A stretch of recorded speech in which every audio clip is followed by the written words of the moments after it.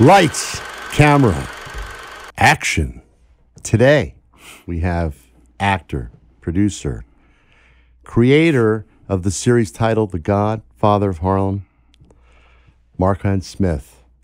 Thank you, man, for having me. This is great having you here, man. This is awesome. This is the first episode that we've had in person.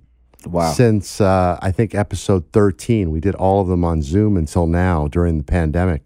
And the first 13 were all done in podcast studios. So we're back. This is like crazy live. There's like a person here. There's nothing being up close and personal. Yeah, this is, I mean, we're not like two faces in a screen in a Zoom screen. This is, I can't believe that I'm in the studio. This is fantastic. So when we talked, the thing that captured me so much was your heart and your philosophy and what your creative journey has been like. And one of the things that struck me as sort of a thread of your life is one of the quotes that you gave me, which was chase your passion, not your pension, and never give up. And you told me a little bit about growing up in the Rockaways and how your life sort of started out, and how you grew in a sort of your fascination to want to be involved in storytelling and in acting. So get me started where we started off the last time we talked, and how this all began. Because where you are right now, I will get to that, but your story is absolutely amazing. Oh man, I'll take it back to Harlem, coming up on 128th and St. Nicholas, and going out to Far Rockaway, Queens, with my moms, and living out in Ocean Village. Started off in Ocean Village. Ocean Village was a working class community, but Far Rockaway was always considered the Hamptons of Queens, right? But it was nothing but housing projects. You had Hamels, you had Edgemere, you had Auburn, you had Ocean Village, and the list goes on. Redfern, the 40s. And when you're in a community on a little peninsula like that, with a bunch of people that are restless and don't have anything to do during the summertime or during the wintertime, you get in trouble. I started getting into the arts because that's what kind of saved me. I used to like watching movies, so I would lock myself in a room at home and watch some of my favorite movies, like Once Upon a Time in America, or On the Waterfront, or Raging Bull, or Rebel Without a Cause, things of that sort. I started getting to know the producers such as Sergio Leone, and Martin Scorsese and Coppola. I love the way they told the narratives and told their stories, and it was a way to escape from everything that was happening outside at the time. And so your life in a working sense started with your brother, who was Father MC, right? Absolutely. So tell me about being, I guess you were on the road with your brother. I believe you told me that one of the roadies that was with you at the time before he was an artist was Tupac Shakur. Absolutely. And today's his birthday as well. Today is the birthday of Tupac Shakur. June 16th, yep. Oh my God. Wow. Yeah. Well, this is a momentous moment that we have to do this then. Tell me about the story of how that began and how you went and got involved working with your brother as a roadie. This is the beginning of everything, isn't it? Well, yeah. Well, my brother used to work at Kentucky Fried Chicken. They used to call him the flour guy. And they used to laugh at him because every time he came outside, he had flour on his shirt, and he was telling people, "I'm going to become a rapper. I'm going to secure a record deal." And it didn't matter what he had on, because when he was off, he had on his silk shirt, he had his Bally's, and we were hopping the A train, going to the new music seminar, giving out his demos. We would ride the train and drink 40 ounces together, and eat the little the rice cups with the red sauce at the Chinese store, and we just talk about the future. And 2-3 months later, he had a record deal. Andre Harrell had signed him after winning a contest at a roller skating ring in Brooklyn, Empire roller skating rink. They had a rap battle. So Andre Harrell signed him, and before you knew it, the first video came out, which was "Treat 'Em Like They Want to Be Treated," and Sean Combs, everybody knows him as Puffy. P Diddy, now he's known as Love, was dancing in the background for him.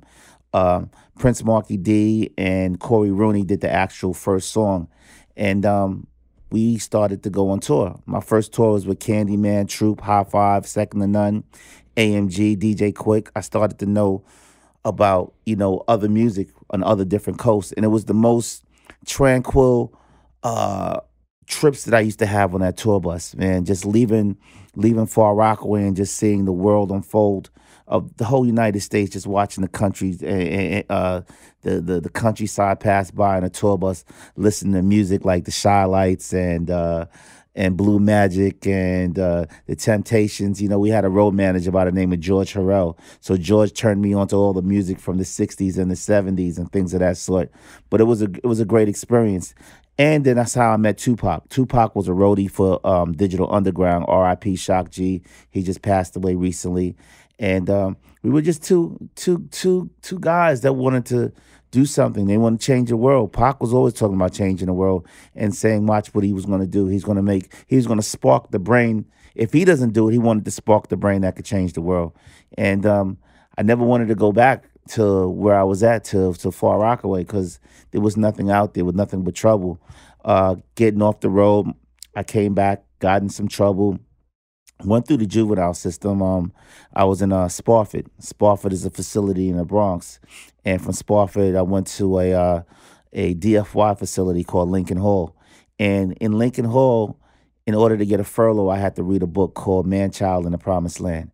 And Man-Child in the Promised Land is a book by Claude Brown. It was very inspiring, really showcasing it doesn't matter where you come from in your environment, you can make it.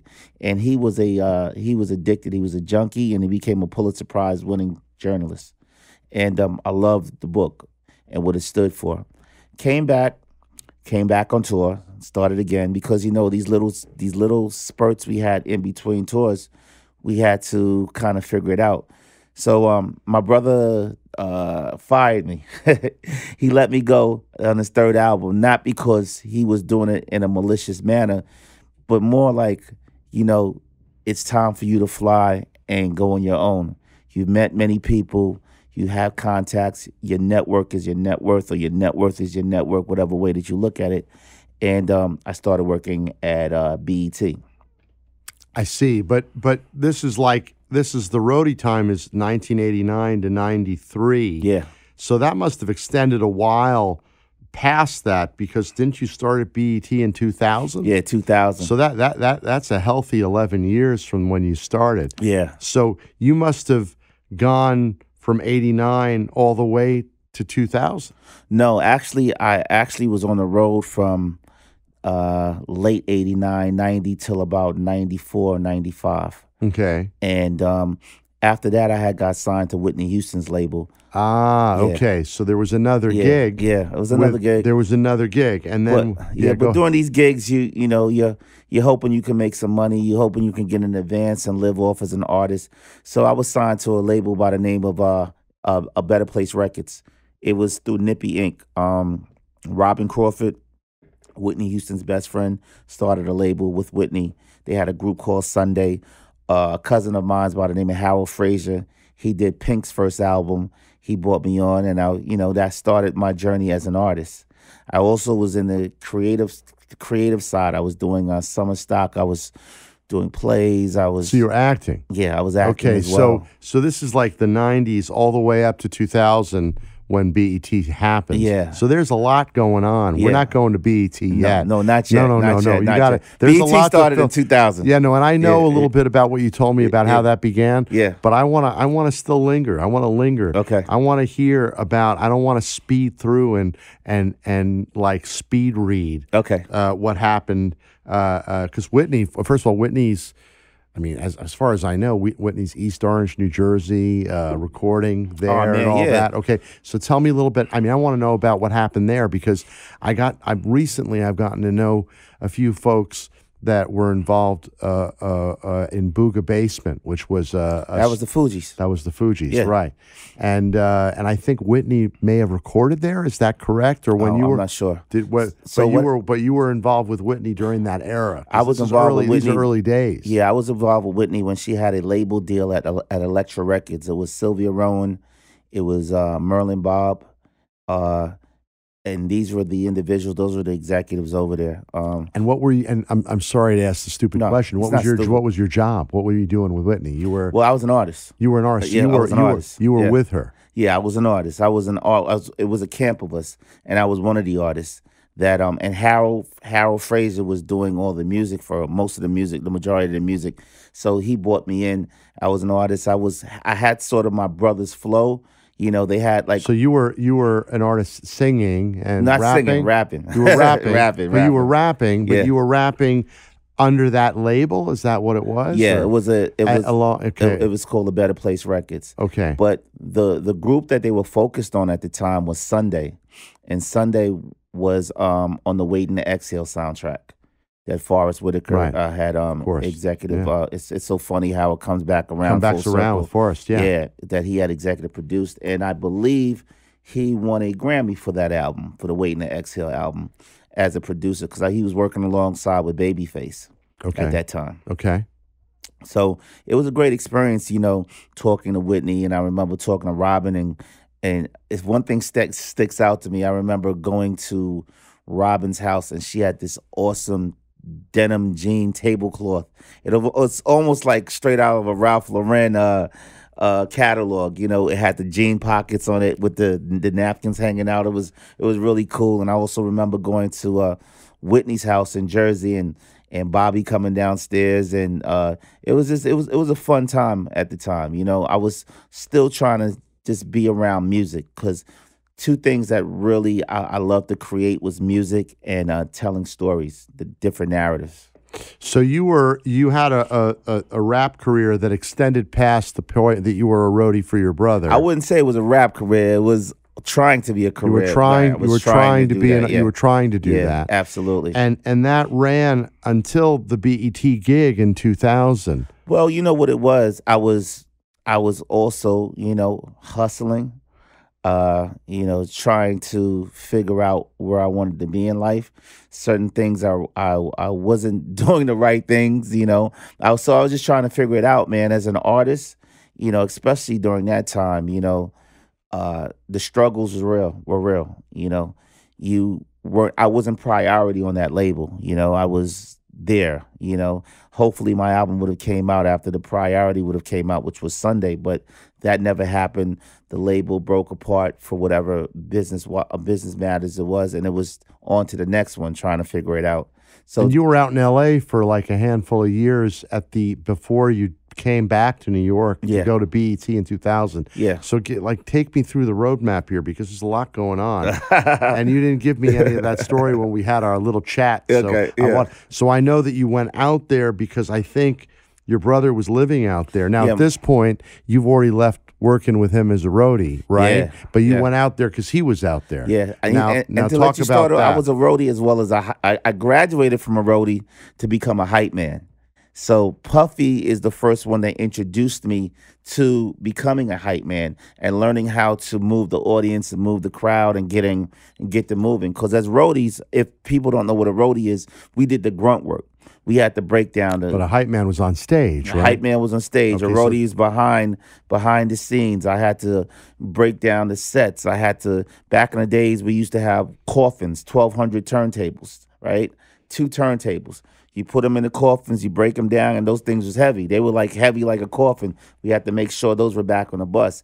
After, say, Technique 1200s, no one was using that anymore. We were using DAT tapes. So I had to make sure the DAT tape was secure for the next show, you know. So those are the things that we did as a roadie. And Tretch was a roadie for Latifah. Pac was a roadie for Digital Underground. So it was kind of work that could be kind of depressing because everybody is leaving and they're going to the after parties. They're going to mess with the girls, the pretty girls and stuff like that. We had to make sure that everything was done before we did anything. So we used to sit on a tour bus and have long talks about, you know, what we wanted to do and things of that sort, you know, being frustrated with the jobs that we had. But my brother did that so I could have been able to travel with him because he had to use his budget to justify why he had me on the road because he had two dancers, a DJ, a road manager, his security, and he had me. So that was the reason why Uptown opened up a budget and was like, okay, we could bring him on the road to travel.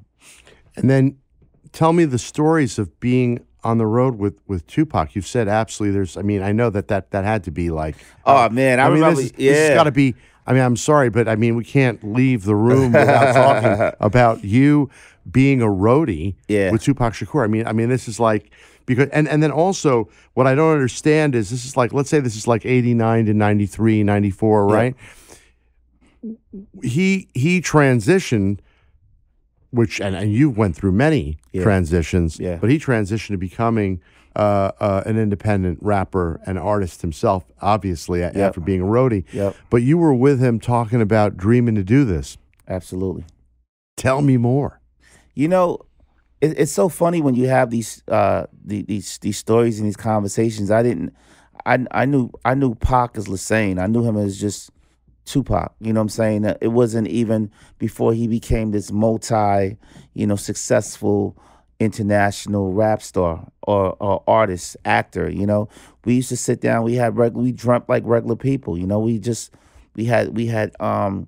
very unapologetic. He came from growing up in the Bronx to moving to Baltimore to moving out to Marin County, out in the Bay Area, showed me love. I remember we used to do stupid things like knock on people's door at the hotel with buckets of water and say, knock, knock, room service. And as soon as you open the door, you're getting it. And we'd be running down the hallway. We were kids, We were trying to find our own way, things of that sort, messing with the girls. I used to tell girls I was father. I was my brother, I had my brother's jacket on, you know what I'm saying? And you would pretend to be father I would pretend to be father MC or something like that to get the girls, you know what I'm saying? So we had real fun, man. I do miss him. And it seems like after he came back to New York and he did Above the Rim and he, unfortunately he got incarcerated, we didn't speak as often as we should have spoke. He was out in LA and he was doing stuff with Suge and Death Row. And I was still out here trying to find my way. Yeah, well, he became part of the West Coast contingent, right? Yeah. I mean, that was that whole story. Yeah. So, so now you're rolling forward, and you've done all of this.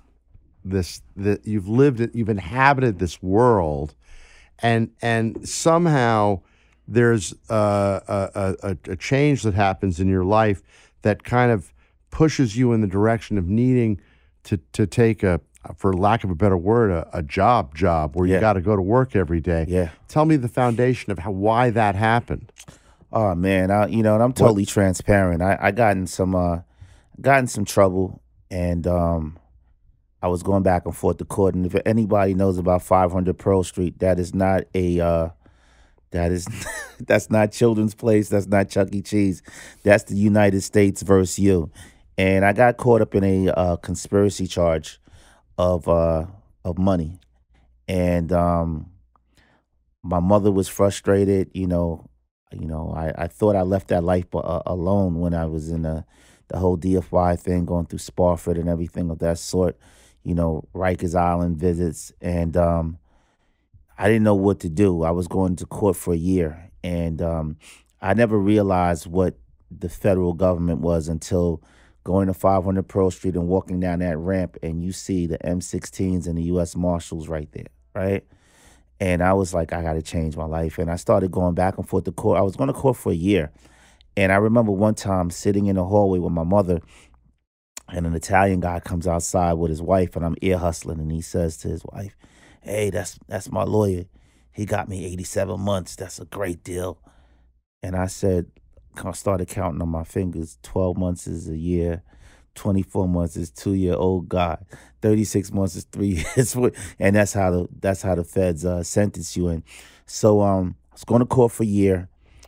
Fortunately, my judge, who was Denny Chin. Denny Chin is the judge that sentenced Bernie Madoff. He looked at my court records, and I had a wonderful attorney by the name of Anthony Cueto.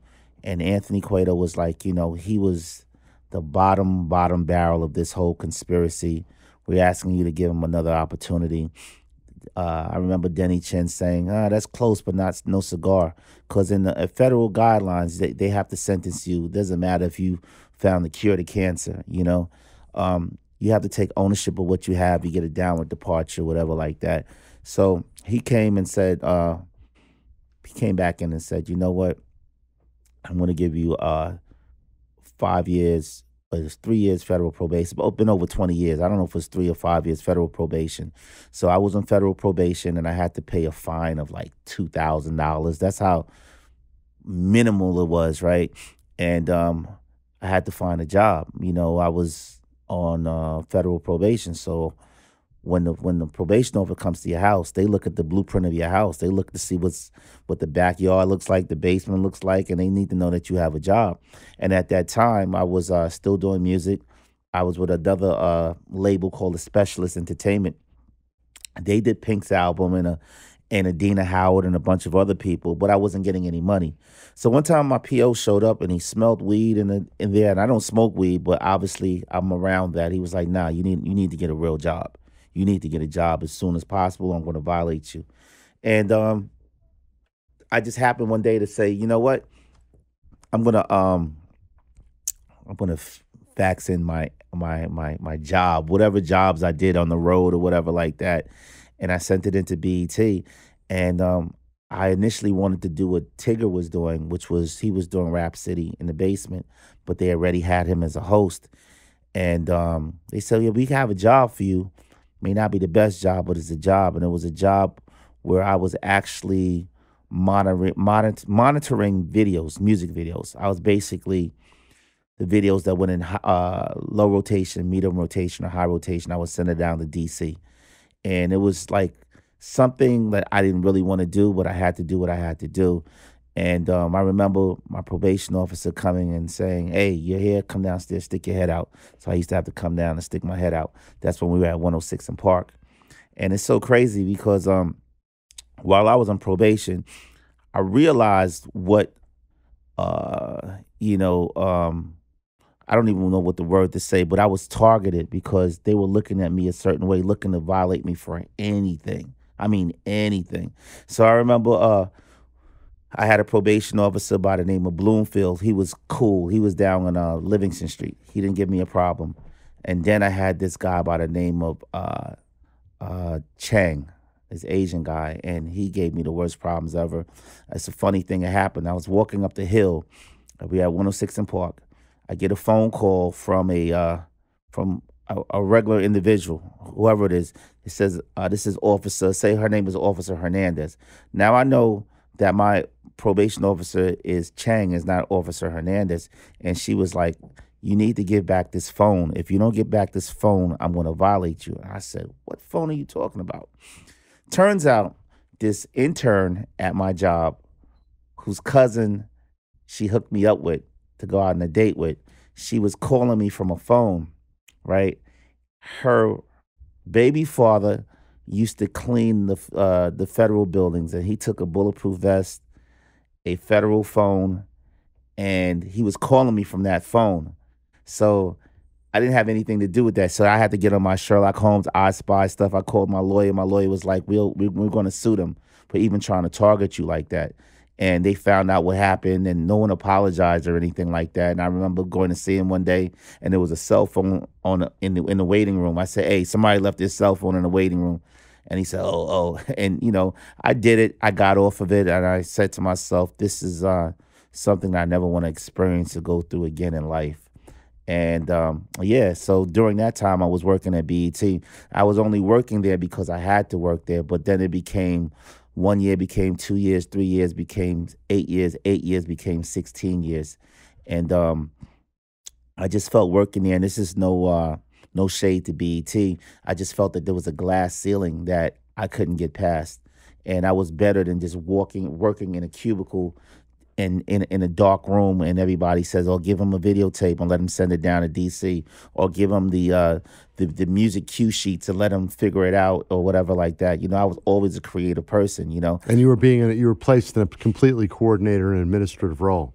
Exactly. And not only that, people in our business get kind of like really uh what's the word, defensive. If you see somebody that you know, it's like, don't say anything to the artist. And I'm like, I was on tour with these artists. I know who these artists are. They know me. You know what I'm saying? So I was getting up every Sunday, not looking forward to going to work on Monday, and people outside were like, well, you work at BET. That must be so cool to go to the hip hop awards. That must be so cool, so cool to go to the to the BET awards.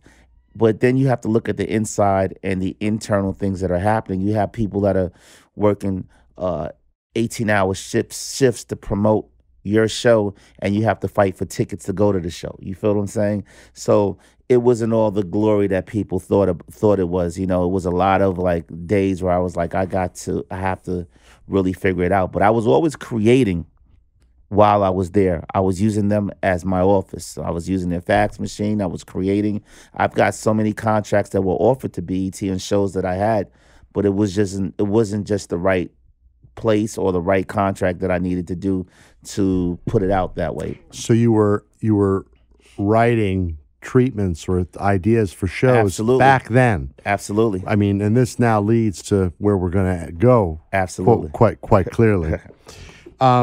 As your transition, I think, was in 2016, from what you told me. Yeah. You were severed from BET. Well, when I say or did you just leave? What no, was it exactly? It wasn't severed. What happened was when BET came to New York from DC, Viacom bought them for, Bob Johnson owned BET. He sold it to he sold it to Viacom for $2.5 billion or whatever it may be. We were at 106 and Park uptown. So when at 106 and Park, they brought us down to 57th Street, 555 building, the BMW building on 57th Street, 57th and 12th. And I guess Viacom gave BET a certain amount of time of a window before they came in and actually started reorganizing. There you go. You know what I'm saying? So the takeover. So in that process, there were people who were consolidated in departments that were changed. Absolutely. And you were there when that took place, and absolutely. And you were caught in that transition. And I hated to hear, like, after every awards show, oh my God, their heads are gonna roll. Or every year, people are like on the eggshells, hoping that they have a job the next year, and it just became so crazy. I remember one time they had to send grief counselors down to DC because you had people that were working there for 21 years, 22 years. They had kids in colleges, they had mortgages, and they had to send grief counselors down there. So fast forward 2016. Viacom said, okay, enough is enough. We're going to come in and restructure and reorganize. We're not getting what we hoped we would. Out of 15 years of town halls and everything of that sort, it's not happening. So when I started looking across, it was really no more brown people across from me. It was Viacom people. It wasn't BET HR anymore. It wasn't BET finance anymore. It was Viacom. Viacom executives. Viacom started really putting that nail and hammer down. And I remember the hammer to the nail. And I remember my supervisor, and we had a great rapport, as I thought. He called me one day, or he emailed me and said, make sure you come in for the team meeting, right? And I said, okay, I'm going to come in for the team meeting. Make sure you come in for the team meeting. Okay, Marquand, come in. Walked in, I see his boss, him, and HR. And he's like, it really disappointed me. He was like, his boss was like, yes, Marquand, you've been here for so long. You're a great asset to the company. We really don't need you anymore. He just jumped in and said that, and they gave me $4,000 in severance and told me to figure it out. It was really disappointing. It was really after 16 years. After 16 years, that's all they gave you in the because this was you're no longer under the old company. Now it's a takeover, and now everything that you had built in your time at BET started, because when a takeover happens, the new company starts the clock at day one. Yep. So I've experienced this in my own career, unfortunately. Wow. Yeah. I won't go into the story, but I was with a joint for 25 years. And Yeah. in the 21st year, a new company came in and bought the place I worked for and kept me. Yeah. And 4 more years they kept me to get what they wanted. And then 4 years later, I was gone. Right. Yeah. And all of the 21 years prior, I had built all that equity. Yeah. Right.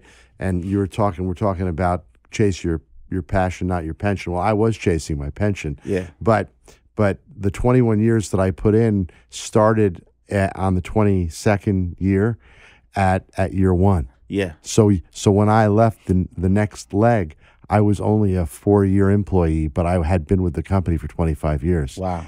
And so the new company has the right to say adios to you. Yeah. So that's such a punch in the face. It is. But it's also emblematic of the story that you and I discussed. And what I love about that personally is that you talked about how this energized you to become independent and to realize that you no longer would want the next leg of your life to be working for someone, but to be working for Marquand. But and this goes back to piggyback on what you're saying right now, is that you just get tired of going to auditions at 12 o'clock and your boss yelling at you while you're not back at 12:30, or you're getting up in the morning and you have to be to work at 10:45. If you're 20 minutes late, you're getting another grown man is yelling at you. Like you have to grab your own destiny.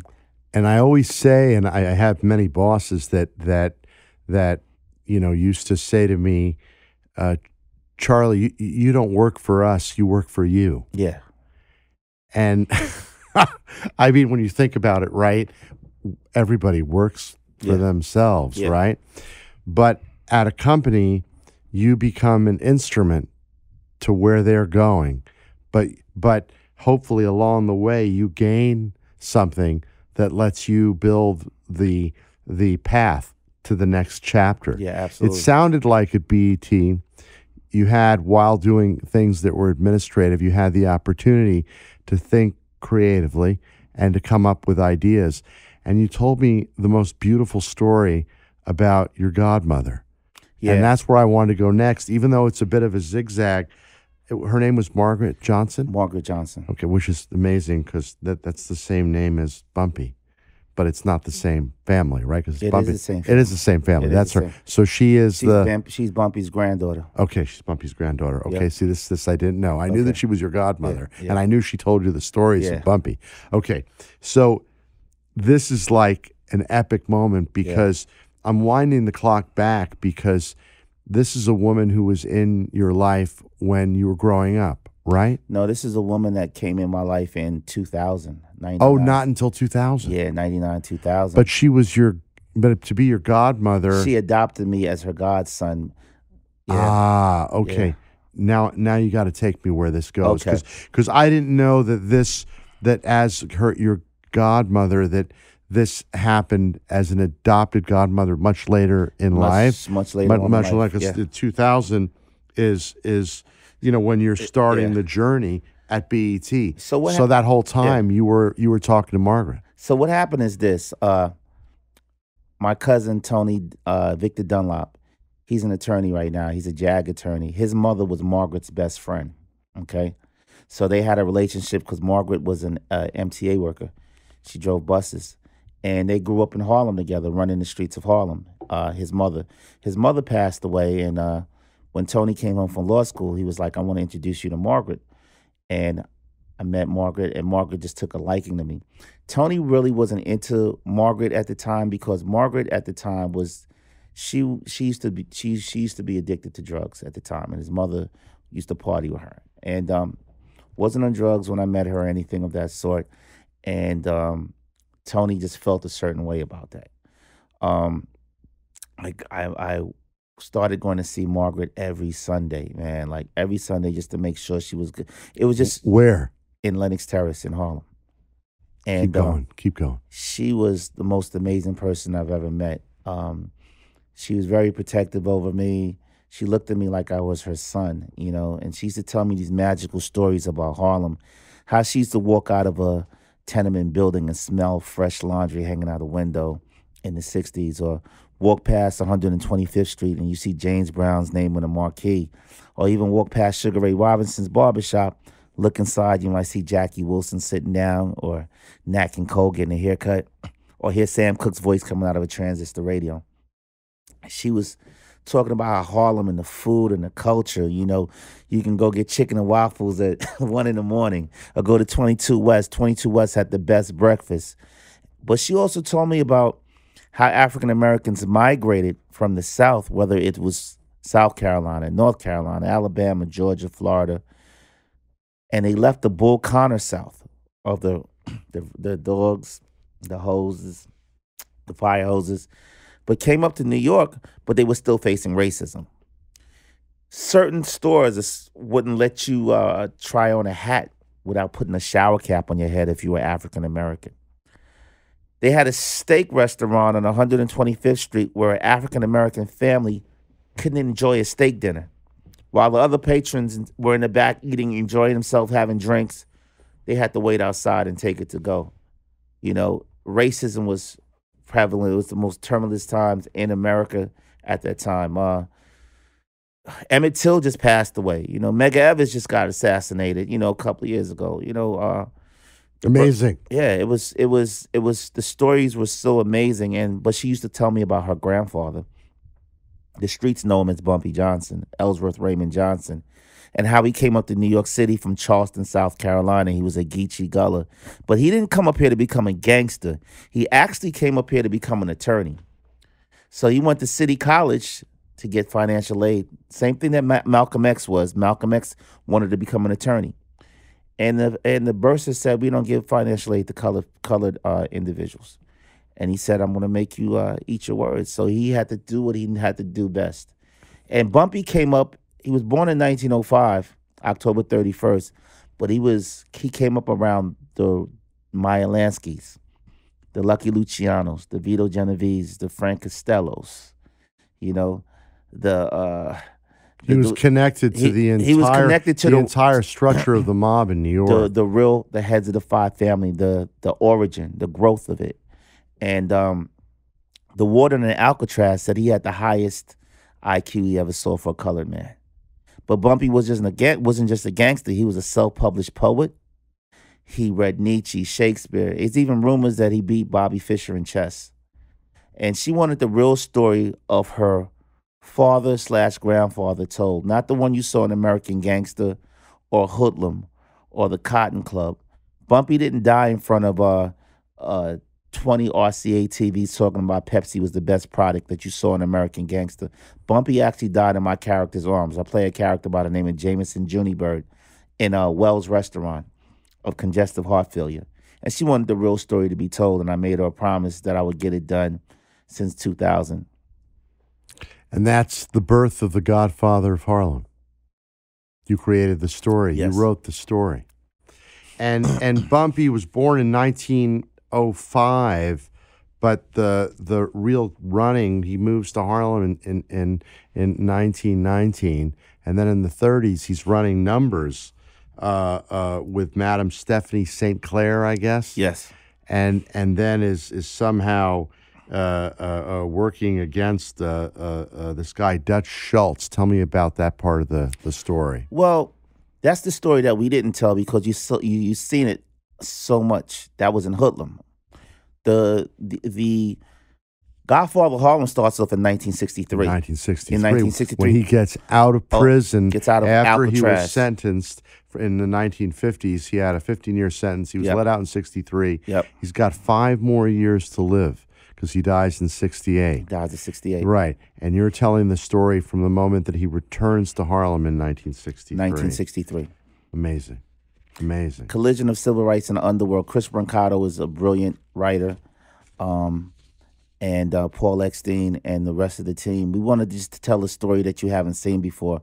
We didn't want to tell about the flappers and hanging off of a 1920 Cadillac and shooting Tommy guns. That wasn't the story we wanted to tell. We wanted to tell a story about what was happening in America, and it's so parallel to what's happening in America as of today.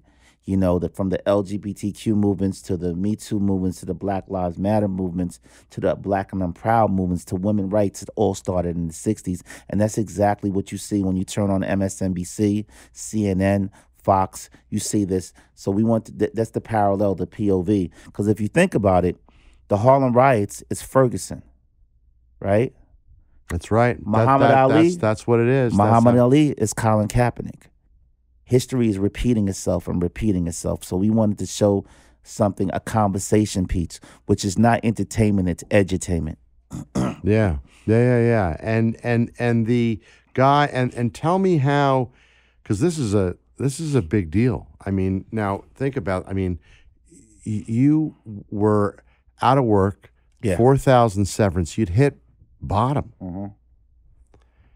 but you have this story in your hands, and then there are these players that have to come together through Jim Aitchison, Jay Cohen from Gersh, all these guys that you told me about that made this come. Tell me how did how did this story happen? How did you go out of BET having had what really was, I guess, right, the treatment from your conversations with your godmother? Yeah. Because you are the story of the Godfather of Harlem. This is your story. You know what? You're the guy telling this story. Charlie, you're absolutely right. I was in a dark, deep place after leaving BET, and I realized that. Tell me about that. That's what I want to hear about. I realized that you don't really have friends. They're your work friends, your work buddies. We work in a world of freelance, right?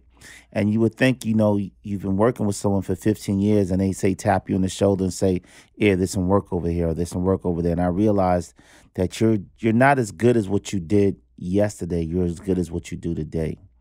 And I had to figure it out, man. I was in a deep place. I was able to get unemployment. Thank God. I had my $4,000 of severance, and I had to make it work. And I knew I had to make it work.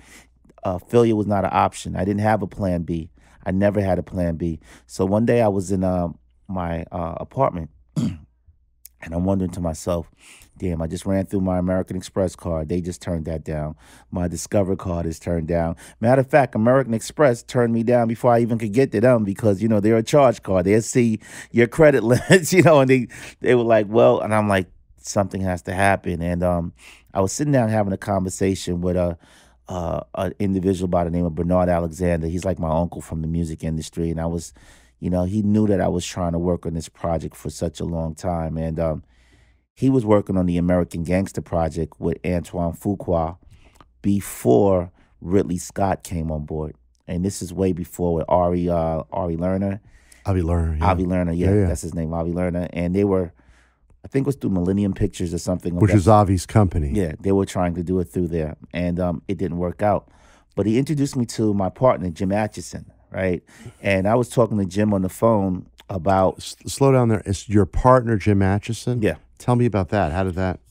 Well, Bernard introduced me to Jim. Oh, I see. And and he became your partner. And he became my partner. Right. I'm sorry. Yeah. I didn't mean to skip. Yeah. So he became my partner. And I had a conversation with Jim. And I said, I'm doing this project about a guy by the name of Ellsworth Raymond Johnson, Bumpy Johnson. Do you know who he is? He's like, yeah, I know who Bumpy Johnson is. I might be a white boy from Boston, but I know who Bumpy is, And the other day he told me he really didn't know who Bumpy was. He had to do his Google. He had to go online and Google and do research. But at that time, he introduced me to another good friend of mine by the name of Jay Cohen. And Jim and Jay Cohen are great friends. Jay is the head guy over at Gersh. So they were talking about Bumpy on the phone. They were asking, what did I envision it being? Do I envision it being a series or a limited series? And they broke down, the specifics, how The Walking Dead was supposed to be a series that turned into a limited series because it did so well. And I said, I think this can be a series. And they were like, well, we're going to get back in contact with you. Called me back the next day and he said, I really like this project. Let's think about how we can get a writer and how we can make everything happen. So the next couple of months, I did a lot of research. I was in the Schomburg Museum pulling microfilm, and there's not that much about Bumpy out there. I mean, I had to really dig and dig and dig. It was almost like I was living in the Schomburg. A friend of mine's named Tony Gentry, he was helping me, Xerox and papers and going through research with me. We had to dig, and I got as much as I could about Bumpy, about Malcolm X, about Adam Clayton Powell. And while I was talking to Jim, he mentioned to his wife about the project, and his wife is like my big sister. Her name is Joanne Colano, and Joanne happens to be a partner at Brillstein Entertainment, and she's the most amazing person that you could ever meet. Her and Jim are like, I'm an adopted Atchison. They call me their son, and their little brother. And Jim said one day, he said, "What would you think about Forrest Whitaker playing Bumpy Johnson?" And I said, "Man, get the fuck out of here." And I hung up the phone. Like, I'm like, I haven't even met Jim. I was just talking to him over the phone, right? He called me back. He said, "No, I'm serious because he's about to come spend the night at the house." And he said, "I forgot to tell you, Joanne manages Forrest." And I was like, wow. I said, "I would love for him. That would be something that's amazing to do." So I ended up meeting Nina, Forrest's producing partner. And Forrest took me under his wing like I was his little brother. He saw my determination, and he said I reminded him of being unapologetic, just like he was. And he said, "You know what? I want to commit to produce it with you, but I'm not playing him as of yet because we still had to find a writer." And he wanted to know, as an actor myself, how does it come out the pages? How does it represent? How can I become this character? So I was getting a lot of spec scripts from UTA, CAA, William Morris to go through with different writers. And we were just trying to find the right writer.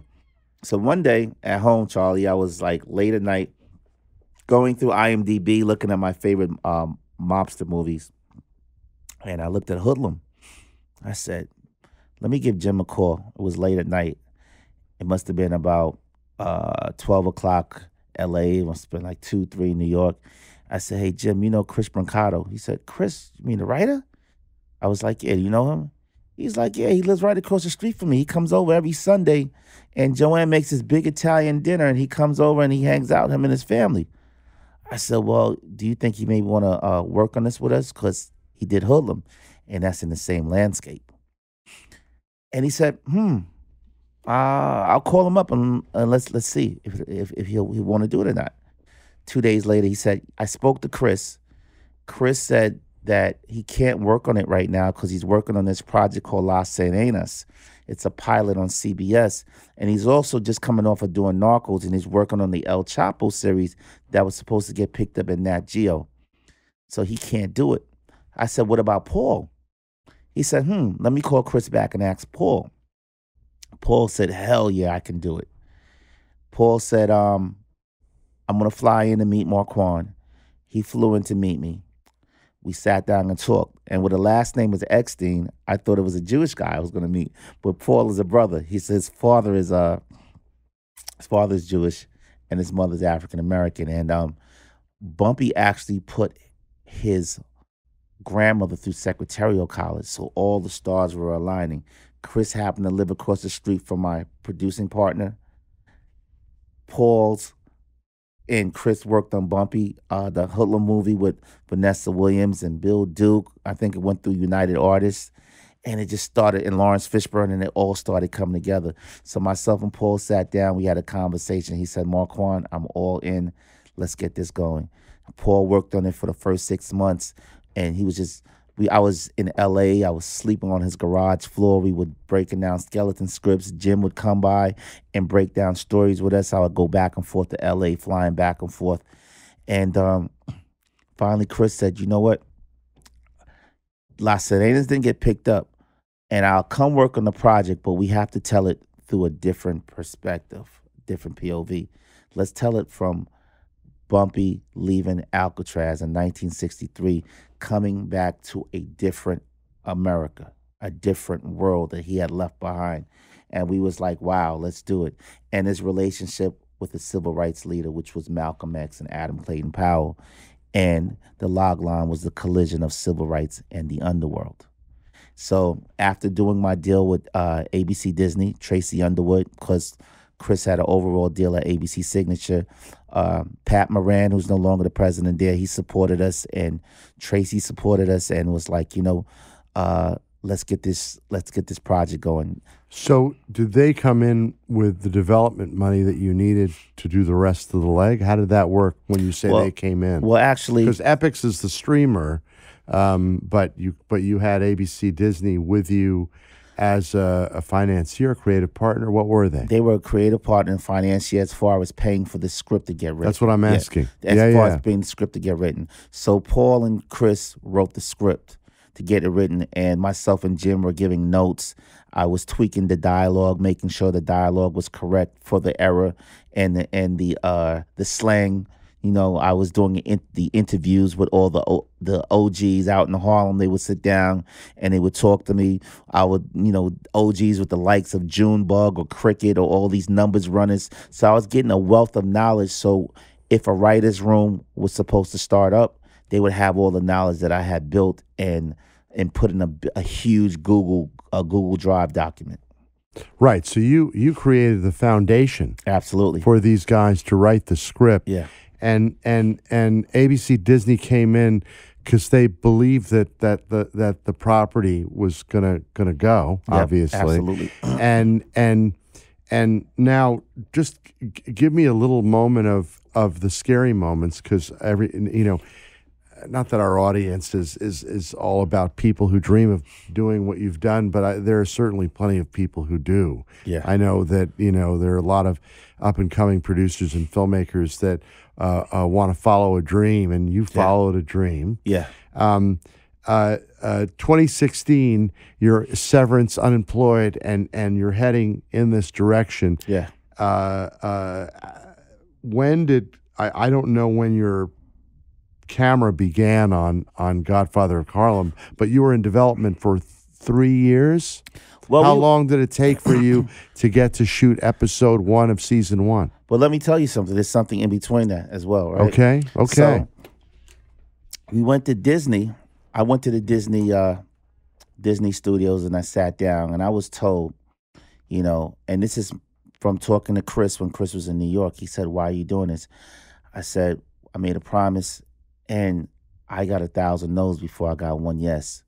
So as an actor, I was creating a platform, and I was creating my own destiny. He said, "You know what? I'm going to look forward to writing your lines." And he said, "Let's go." I sat down in the Disney offices, and they told me once again that for this show to get sold and you to be in it, you might as well get struck by lightning twice. And I got struck by lightning twice, Charlie. I'm here with you. And so I love that. Yeah. So no, it wasn't just straight from no, you didn't just jump out. It wasn't straight from development, writing scripts to it to being shot. We got turned down by 3 networks. Right, but you started typically anyway. I don't know how you guys started, but in television, typically you start with a pilot script and a Bible for the season. Yep. And these days the Bibles are pretty incredible. I don't know what you guys. I would love to see your Bible one day when we get a chance to hang out. Okay. Because people who develop series, when they write a pilot script and then they do the Bible, at least these days, is a bound hardcover book with photographs and the look of the story and it's like it's a very dramatic presentation. When you guys did your pilot script and then made your Bible for what the season would be, because that's what you had to pitch, that's a lot of work. How long did it take you to get just to there from start to finish? Man, we were developing a lease for almost 2 years. That's what I'm asking. About 1.5 to 2 years, and the Bible that we had wasn't as fancy as some people's Bibles are, but Chris is a straight professional. He comes from the Dick Wolf camp and being Warren Beatty's assistant, and he just knew what to sell. Like, he's an amazing showman in the room when it comes to pitching a show. And it was just an amazing thing to be out there with Forrest Whitaker. You know, my big brother, I call him, Academy Award winning Forrest Whitaker, Emmy nominated writer Chris Brancato, uh, uh, producer extraordinaire Paul Eckstein, Jim Atchison, Nina Yang, Bon Jovi. We even had Tracy Underwood and the president of ABC in the room on the pitches. And you were in the room for the pitches that were done. Oh yeah, I was part of the. We call ourselves the '96 Bulls. I was part of it. I'm the one that set off the pitches. I'm an amazing pitcher, man. I love it. So yeah, I mean, pitching is just not you just being quiet. It's your story. It's your journey. I'm the story behind the story. So I have to set up the lay of the land, the environment, why this story is an important story to be told. And then when you sold the series for streaming and broadcast on Epix, but the company, I always like to know the structure of these deals. So Okay. the ABC Disney took you through that development and pitch process. Did they then financed the series once it was bought by Epix? How did that No, go? absolutely. There's a partnership with Epix, MGM Epix. You know, people say Epix without saying MGM. MGM, yeah. MGM Epix. There's a partnership deal with ABC and MGM where MGM Epix, where Epix has the domestic rights and then ABC Signature has the international rights. Right. But before we even got down to that point of selling it, we had to go out with the project, right? So WME represented the project. So we went out to 3 networks. You know, we sent it out around the town and only 3 networks bid, you know. And it's so funny because a lot of these executives, they say, oh, we got a show just like that. And it's not the show that you have. You know, it's not New Jack City. It's not Boys in the Hood. You should really take a time to look and read, you know, before just jumping to conclusions just because it's an African American show. It's the same show that you guys Right, have. because they need to, in a real sense, they need to demographically profile every show for the age of the audience, Yeah. and the national sort of localization But of who's going to be who are going to be the viewers. What is the demographic of your show? Urban, suburban, and rural. Who are your viewers? North America, and then of course they have to go beyond that because they're selling it for the world. So, But you miss out on great opportunities because there's that urban legend that says African American shows do not do well overseas, and people get kind of scared of touching African American shows to do well overseas for international for sales. international sales. Yeah. And how did that work for you all? I mean, I said, look at the Black Panther. They said it was an anomaly. You know what I'm saying? You know, it's really disheartening to hear stuff like that. You understand what I'm saying? Mm-hmm. But so we went out to 3 networks, and you know, one of the networks were like, you know, we're not sure if this is for us or not because we don't know where we're going to go with it. You know, we got turned down by Stars twice. Chris Albert turned us down twice. Ari Emanuel walked us in the second time, was like, Chris, you got to look at the show again. But it was one person, I remember, Mark Corman over at WME, who was a great agent, one of the super agents over there. He represents Chris Brancato. He believed in the project so much. And I remember Chris, and we were on Venice Beach, and Chris is walking by the water. And, you know, these are the days when you as a creator, you're waiting for your agent to call you to see what happened, you know, because, you know, we were pitching and pitching and pitching and pitching. You're waiting to see if they're going to pass or not pass, going to pass or not pass. And we got turned down. And I remember Chris telling me, you know, you have to manage your expectations, right? And I'm listening to him. And I remember going back to New York. It was Christmas during the holidays, and New Year's comes. What year is this? This is 2018. All right. 2018. All right. And I remember email that came in, and Chris said it was a noble failure. And I didn't understand what a noble failure is because where I'm from, there aren't any noble failures. Where I'm from, failure is not an option. Where I'm from, there's no plan B. You know, I said to myself, Chris can go write the next hot movie for Robert Downey Jr. and hang out with his private chef and just and write the next best thing on TV, right? Yeah. Forrest can go do another Academy Award winning movie. I had to make this work. There was no There was no plan B for me. It's like if I was walking on a tightrope right now, I didn't have a safety net. I didn't want to go back to the streets. I didn't want to go back to doing something that I didn't want to do. All I wanted to do was be a creator. You feel what I'm saying? If I wasn't a creator, I'd rather die. It's like taking the oxygen out of me. And I made a promise to Margaret, who was getting up there in age, that the show would happen. And Margaret passed away in 2016. So I felt like I owed it to her to get this show done by hook or by crook. I was on LinkedIn hitting executives over at Apple and Netflix, after, can we come back in? Can we get another run? Everybody has, I'm not going to say they're giving up, but they were like, we've been in this business, and, for a show to get picked up, it's just don't get your hopes up high, right? But for me, where I'm from and how I was raised, I was always the underdog. I was always the type of person that says, you know what, dream like you live forever, live like you die today. That's my favorite quote by James Dean, and I was going to do it. So one day, Chris hit me up by email and said, hey, there's a junior agent at WME who said there's a network by the name of Epix. Nobody really knew about Epix, but Michael Wright, who just came in from Steven Spielberg's company, Amblin Entertainment, is looking for a narco-ish type feel of show. And we sold him on the show. He wants us to come in and have a meeting.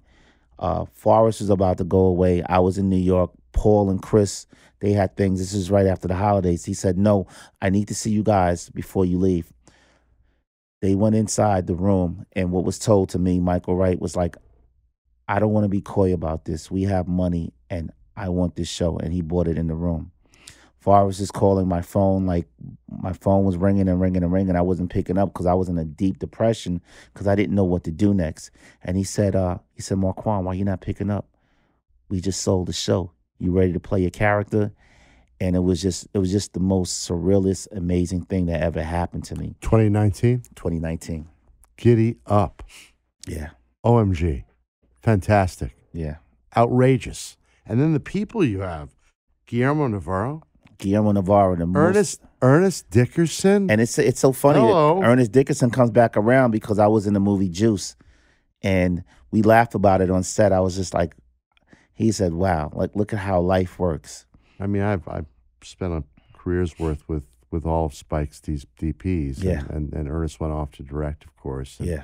This is fantastic. And Guillermo is one of your directors, but he's an amazing director Oscar Academy Award for Pan's Labyrinth. Yeah.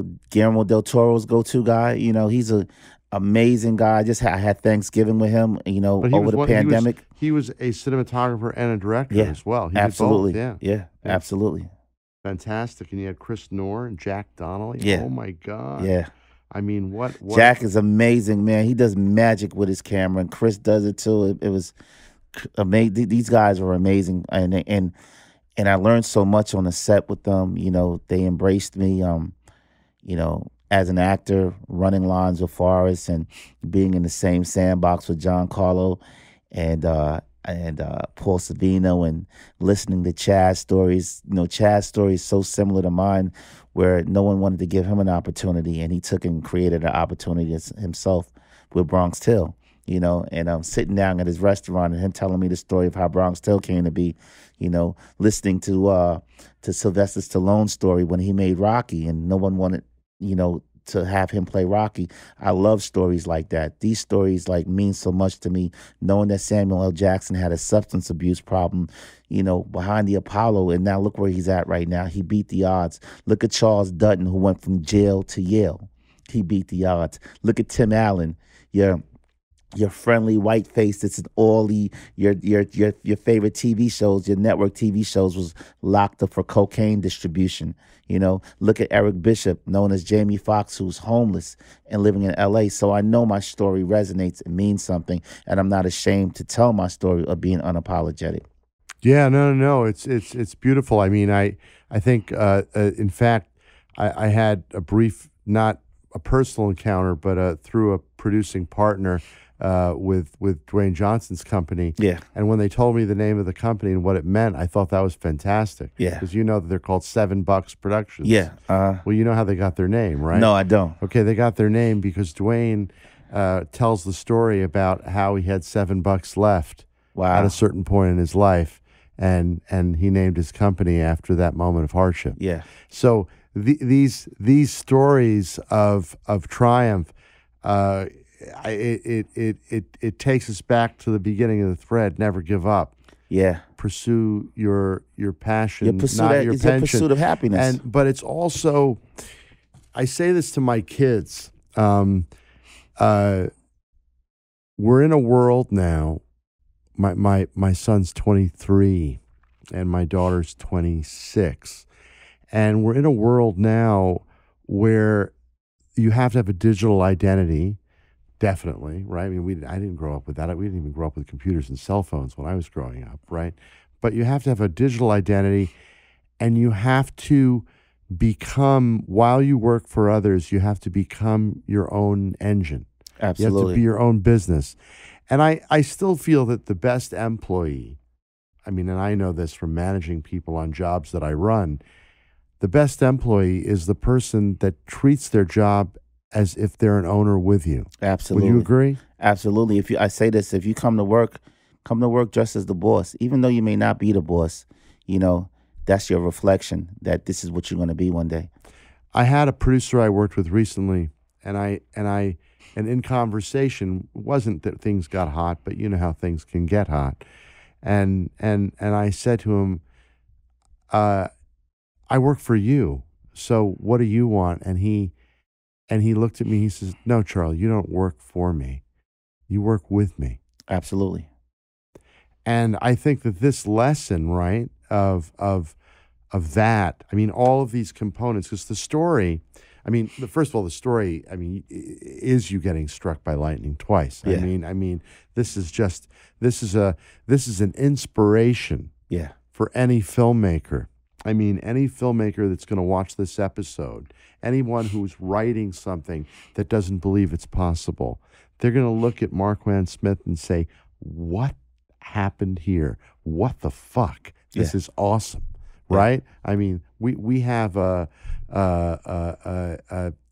obligation to share the stories of hitting the bottom and rising back up and never giving up. Absolutely. And that's what you've done. Yeah. And it's absolutely remarkable. And it's more than just dreaming, it's about executing your dreams. So we can go to sleep and dream, but if you can't just dream, you have to execute it.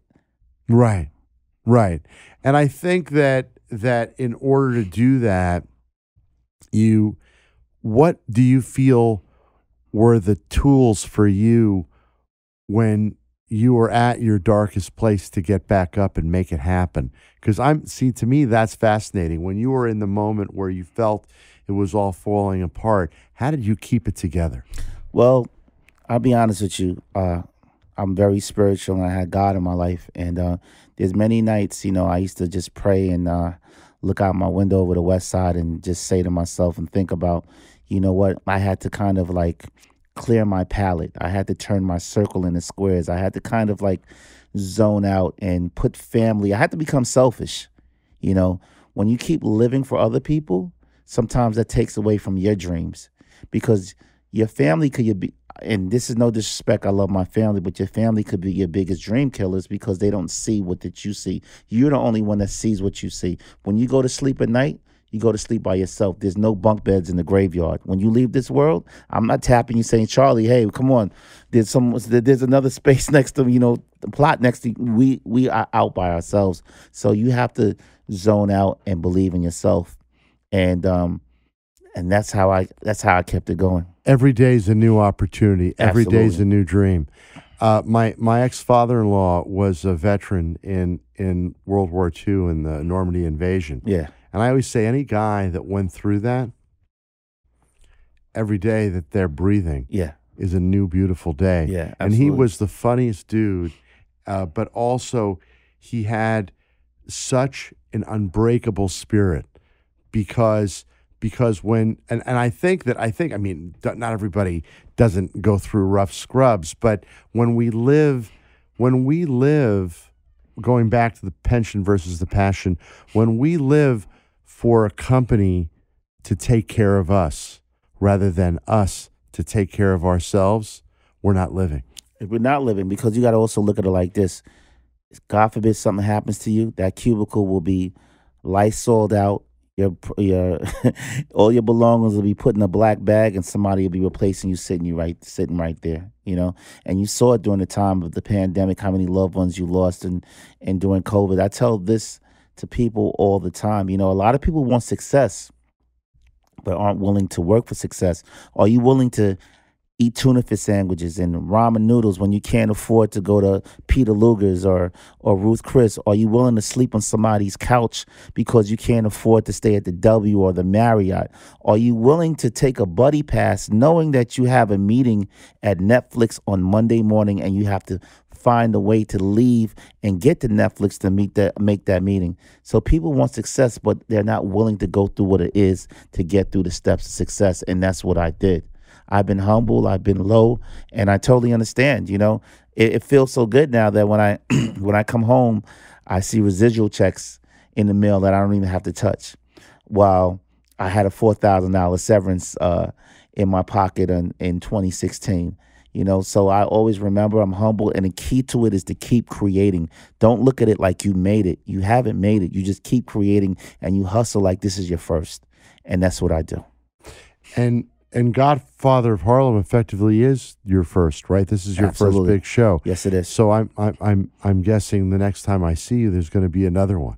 Oh yeah, quiet is kept. I'm working on something right now. That's so exciting. So is it a series or is it a movie? No, I love the television space. I have some features, but I have a couple of series that I'm working on right now. One of them I'm excited about. I can talk about them. I'm doing a project with the Womack family about Bobby Womack and his life story. I want to kind of envision it like what Aretha Franklin and Ron Howard did, and Brian Grazer did with the Genius series with Aretha Franklin. So I want to do a series on Bobby Womack as well as a documentary. I'm doing a project about D.C. in the late 80s, Marion Barry, Reaganomics, the haves, the have-nots, casteism, socialism, capitalism, with the background of go-go music. That's something I'm excited about. Oh yeah, that was quite a moment in time. Very much, and I want to tell that story. The Don Draper world. I'm working on a project about an individual by the name of Corey Pegues. Corey Pegues was a cop, and his book is called Once a Cop. He was a well-known police officer. He used to hustle and sell drugs for a well-known drug organization called the Supreme Team, and God gave him a second chance where he went away to the Army, came home and became one of the top-ranked police officers in New York City, and almost deputy inspector. And he got hurt on the job, and he decided to write a book, A Cautionary Tale for Kids. And the brass found out that, he was friends with cop killers and he sold drugs, and they tried to say he cheated on his test and take away his pension, his badge and everything. And he's a good friend of mine, and I'm working on telling his series as well. So I love to tell narratives that mean something. I love to tell stories that are conversations, and that's where Godfather Harlem comes in, because it's not a gangster story. It's a conversation. I like those stories that Sunday, you can watch it with your family. You can sit down, you can have healthy debates, and that's what we wanted Godfather Harlem to be, and that's where it's at right now. We're the flagship show of Epics. Season 2 now, season 3. Where are we at now? We're on season 2 right now. Season 2. We're in a mid-season finale. We come back on August 8th. And then what was there a plan for how many seasons in your roadmap? Oh, we're gonna take it all the way to 1968 when Bumpy passes away. Right. So does that story run for 3 seasons, 4 seasons, 5 seasons? Absolutely. Malcolm dies in 1965. And then the world still goes on after Malcolm dies. Martin Luther King gets assassinated. So many things are happening. And that's why it's The Godfather Harlem is so beautiful, because it's historical. We're not just making things up out of the air. It tells the story of what was happening in the civil rights era. Absolutely. As a backdrop to everything that goes on in the Bumpy Johnson story. Yes. Fantastic. So it just keeps rolling. But does the original plan have a certain amount of seasons that were built into it? Did you have an idea when you started? Yeah, or was it endless? No, we had a plan. We kind of called this like the prequel to American Gangster. We had a plan that we were going to stop in 1968 when Bumpy passed away. and then from then on, everything has its end. Malcolm is going to unfortunately meet his assassination, whether it's in season 4 or whether it's in season 3, however the writers write it out. Got it. So you just keep building the story of this character that lives until 1968, yeah, and everything that happens during that period of time. He's a tortured older gangster that's trying to change himself and the world. Yeah, the Robin Hood of Harlem. The Robin Hood of Harlem. Yeah, perfect.